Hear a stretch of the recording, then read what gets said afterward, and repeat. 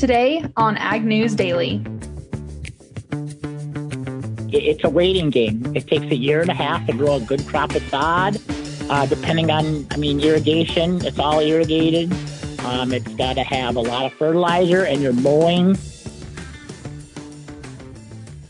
Good afternoon, ladies and gentlemen, and happy Thursday. We are almost to the weekend. It's Ashton Carr, joined by Delaney Howell.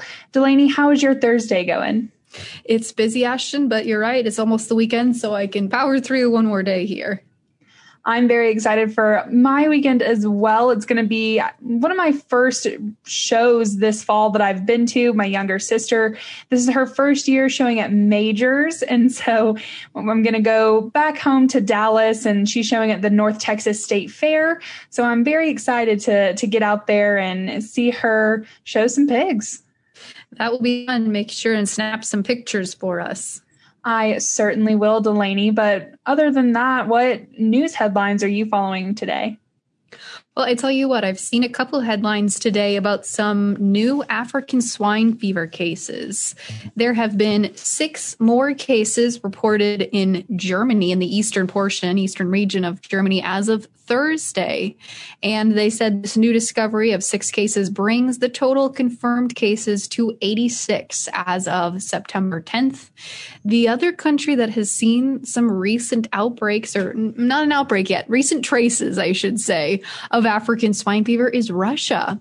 They said on Thursday as well that they have found traces of African swine fever in pork products in several regions of the country and have urged officials to set up controls to make sure that producers don't use ill or infected pigs in their production line, because I think this is really the first instance that Russia has found this. And it's just genetic traces of the virus in pig products, but they are also highly contagious to be passed between from pig to pig. And so they said that they are watching it closely, and there could be additional risks if they don't mitigate this and put some sort of policy or procedure in place to watch this. Wow, Delaney, I did not know that African swine fever could really live on in, post-production, I guess, with just pork products. Yeah, absolutely. Well, I am keeping an eye on some more COVID-19 news. Public health experts are warning that a resurgence of COVID-19 in food production plants could be coming. And we talked about this, I believe, a little bit yesterday, Delaney, but I haven't heard of plants shutting down or being big hotspots like we were hearing about just a few months ago. However, meat packers are insisting that the worst of the pandemic is behind them. Food processors and manufacturers have changed the way that they operate, clean, and report COVID-19 cases. So hopefully we won't see numbers in that sector spike back up. But the CDC conducted a report, and they released that data, I believe, earlier today about COVID-19 among workers in the U.S. food processing, food manufacturing, and other agriculture workplaces.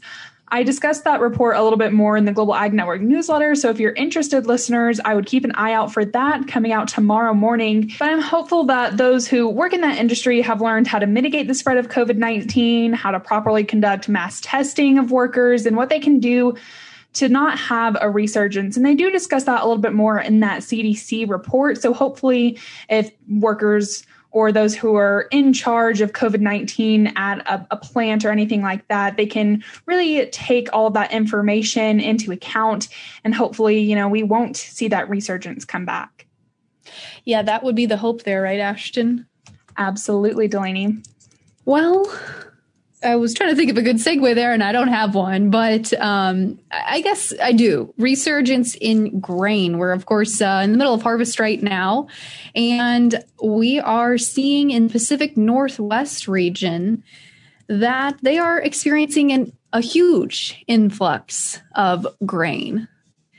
And they are saying because of this huge influx in grain, they've had a pretty good harvest this year, probably one of the best in 5 years. And they're planning not only the best harvest, but one of the fastest harvests with good weather.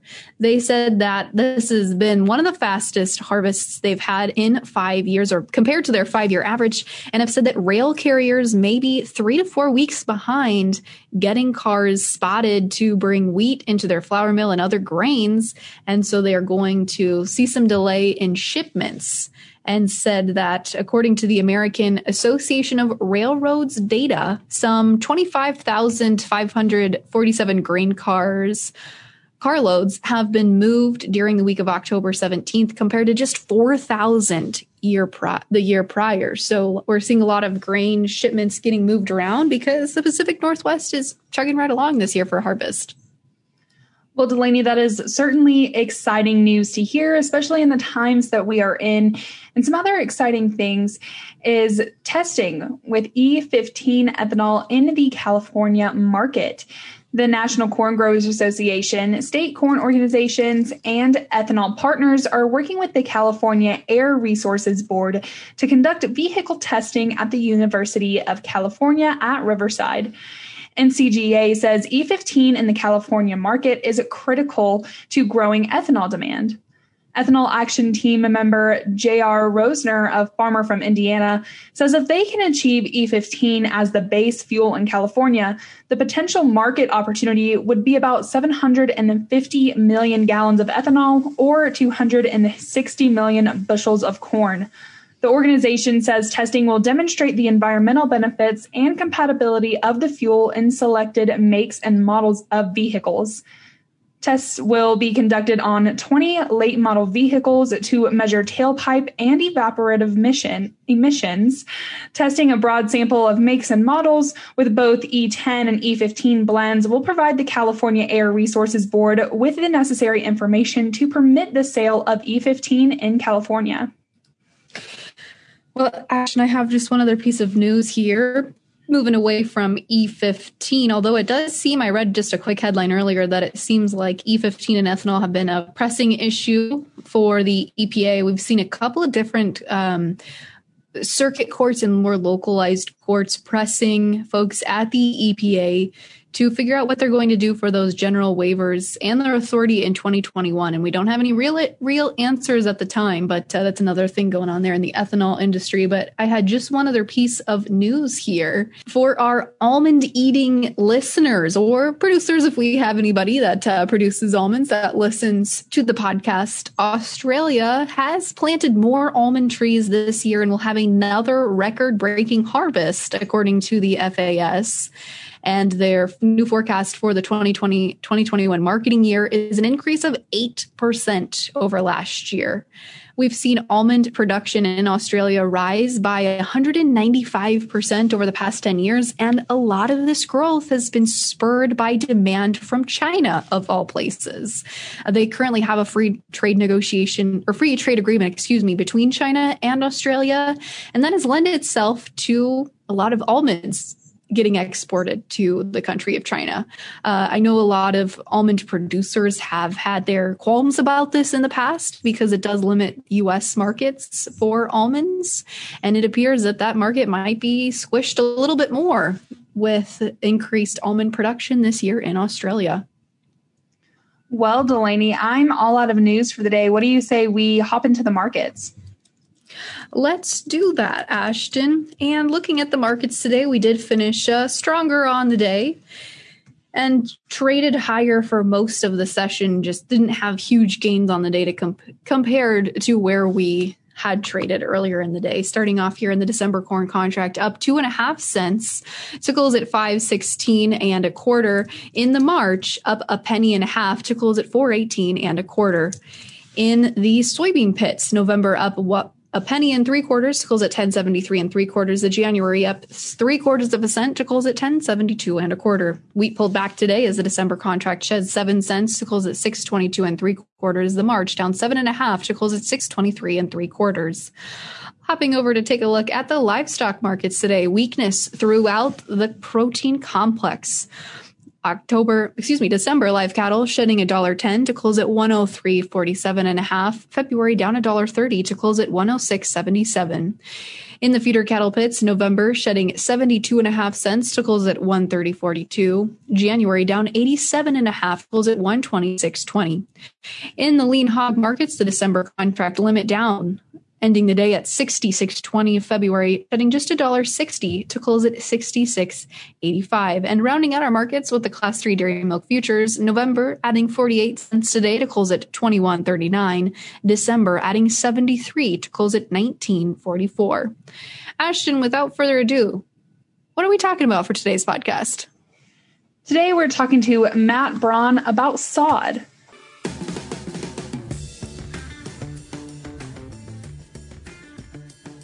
Well, I'm very excited today, talking on the podcast about sod farming and, of course, corn and soybean farming as well, today with Matt Braun, who is at Fast Grass Guy on Twitter.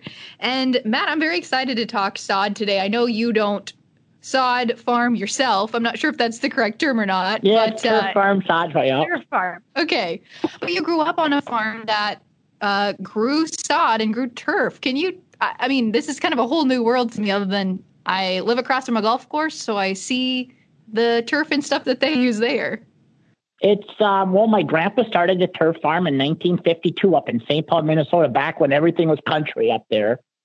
And my grandpa started it. My dad took it over back in, I think, the late 70s, early 80s. And then my brother and sister are running the farm now with my dad still fully involved. My dad can never give up the sod because he loves it so much. So, but it's had its waves with sod. It goes with the building economy.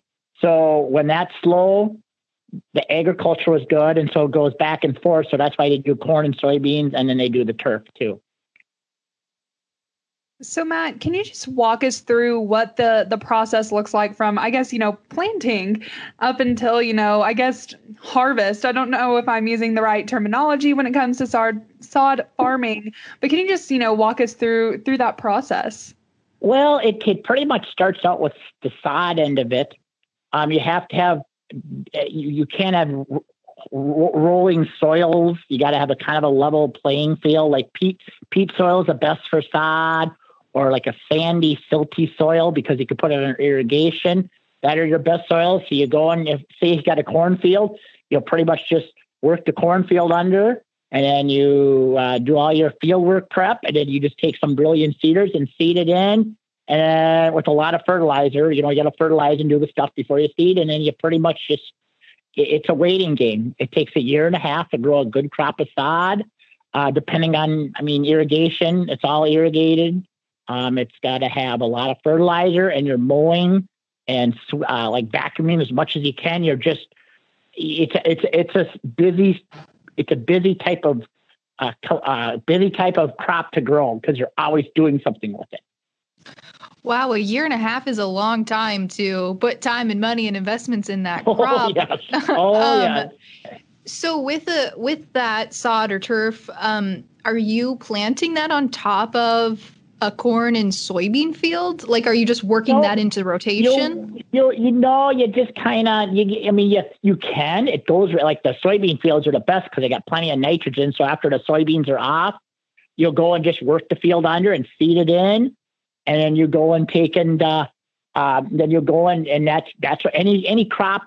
If it's after corn and soybeans, it's the best for sod, just because it always has that nutrients in it, and you can get started and get the crop rolling. So, Matt, I want to ask one other question here, because I'm trying to visualize what it looks like when you actually get to the point where you're ready to harvest, pick, whatever the term is you use for sod. Harvested, yep. Okay.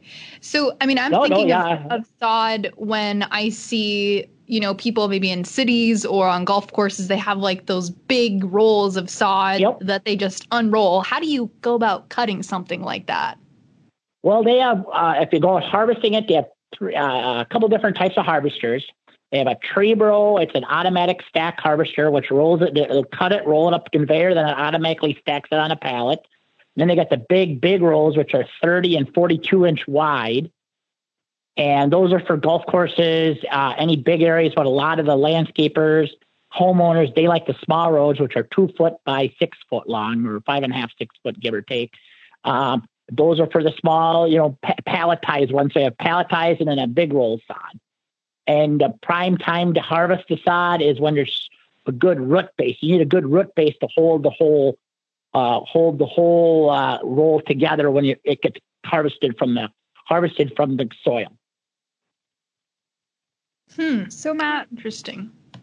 Before the podcast, or before we started recording, you mentioned that the weather is pretty cold up there. So how is the current weather that you're experiencing? How does that affect your harvest? Well, you could harvest. I mean, April, May, June, July, August, awesome months to harvest. But once you get deep into October, late October, November, right around Thanksgiving, when it starts freezing up, the machines go inside the shed every night, and they'll usually cut in the afternoons because you can't cut when the frost, because you're taking the soil and the root base. You can't cut when there's frost out there, so you just wait till the afternoon and cut. And all the sod is pre-ordered, so each landscaper, homeowner, whoever, golf course, whoever buys it, gives you about a 2 to 3 day notice. Then you'll know to cut so much sod each day. So you and a lot of times late into the fall, you can cut, and because the sod is going dormant, you can cut the sod and put it inside of a shed, or put it and leave it for a day or two. And then that's prime time. You can leave it sit for a day or two, and then you can take and usually haul it out. But 99% of the sod from April all the way till about late October that's fresh cut. It's right from the field, literally within hours. It's sitting on a pallet and it's delivered to the customer. So how do you go about when a customer buys sod for their yard or golf course or whatever? How do you ensure that sod will grow with those new roots, at the new location? With plenty of fertilizer, and we pick the better varieties, because there's so many different sod seed varieties. So you pick different fields have different seed varieties, so you kind of know which ones will go. But usually with enough fertilizer, and as long as you harvest the sod within a year and a half, you can take it, and because the sod is a rhizome, so it's always trying to grow a new root base. So as soon as you harvest it within 12 hours or how many hours you want to cut it, take it to a customer, as long as you water it and keep it up, it'll establish new root base, because it's always trying to grow new roots. Okay, gotcha. That makes sense. So then when you look at the market for sod or turf, how do you guys go about setting your price? Do you work with commercial or residential folks directly? Is there a middleman that's helping you negotiate what you get? There's really no middleman. It's more of just you put you're selling the product, so you're out there pounding the pavement. Usually go and talk to landscapers and homeowners. You have advertisements. I have a Facebook page, Broad Turf Farms on Facebook. You try to use that as promotion, and a website, broadturf.com or broadturf.net, broadturf.com. My sister set up that page, but we use those, and you try to, and you do telephone advertising, and you just had to advertise, and you try to get it's pretty much all it's a namesake company. So you have to, there's 60 growers in the state of Minnesota, and you got to be one of the top 60 in order to, to get each customer. So all the landscapers and homeowners, they kind of know, hey, word of mouth travels. Hey, they had good product, they have good service. You can, then you start selling sod. And once they get to it, then you just they have the one landscaper up in the Twin Cities metro area that's been doing for the last 40 years. And they take 3 to 4 loads of sod a day, and they just know the good customer service and good product. And they just know this customer works with the homeowners and just gets the sod laid, and we just sell it to them straight out wholesale. Very interesting. Very interesting, Matt. Well, I want to ask one other question before we let you go, because you also do traditional corn and soybean farming as well. How's harvest going for you this year? It is going pretty good. You're about half to 3/4 done. It's a busy time with the sod and the corn and soybeans, just because the guys get split up and they all work as one, but then they're 1 minute in the morning, they're harvesting sod, then they turn around and jump into a combine or jump into a truck and go haul it, or they got to go, it's always something going. So it's a busy time of year for them. But it's going pretty good. They haven't had too many breakdowns. Our weather's been awesome for the field work guys all the way up. I mean, the corn's been coming in about 18 and 19% moisture. So it's been less dry time, less better. So, less drier time. The corn's getting in the bins better. So. Well, Matt, we are, excited to see, how harvest continues to go for folks across the country. But for our listeners, if they're wanting to see how harvest is going to end for you or want to keep up with, what you're doing, where can they find you at on social media? I have a Facebook page. Matt Braun is my, the profile. And then I also run my parents' Facebook page, Parents Turf Farm page, which has both corn and soybeans on them, which is Braun Turf Farms. And then also Twitter is Fast Grass Guy. And then if you really want some fun, my dad also does tractor pulling. And if you look under the Braun Turf Motorsports page, Dad has a John Deere tractor that blew up a few years ago up in Ellsworth. So that's kind of a fun, my dad's little hobby he does. So, but those are the pages I run for the farm and for myself. And it's just promoting agriculture in general. So. Well, awesome. Matt, thank you again for coming on the podcast today and sharing your story. Yep, no problem. Anytime. If you got any questions about turf, or, I know a lot about it. You can always call if you want to, it's a different ball game than corn and soybeans. So.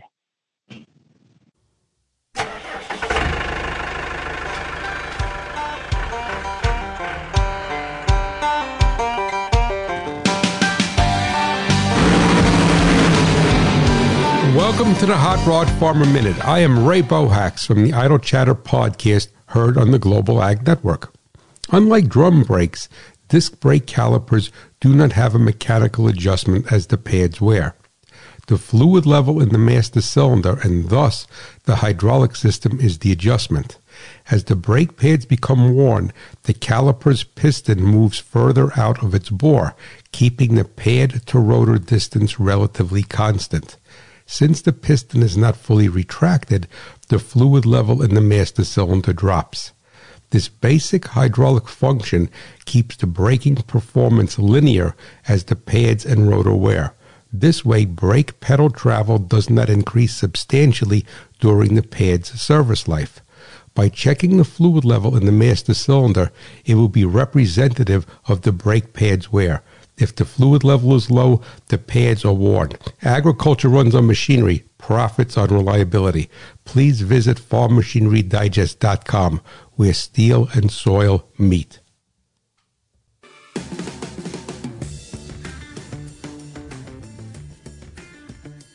Well, again, a big thank you there to Matt for talking about sod production. Just really interesting to think that that's a small facet of agriculture, but one that does employ our industry. Absolutely, Delaney. When I think about agriculture, I normally think about the big picture, but it's always important to look at the small folks as well. And we're always having great conversations with big and small farmers here on the Ag News Daily podcast, which you can listen to at agnewsdaily.com. With that, Delaney, should we let the people go? Let's let them go.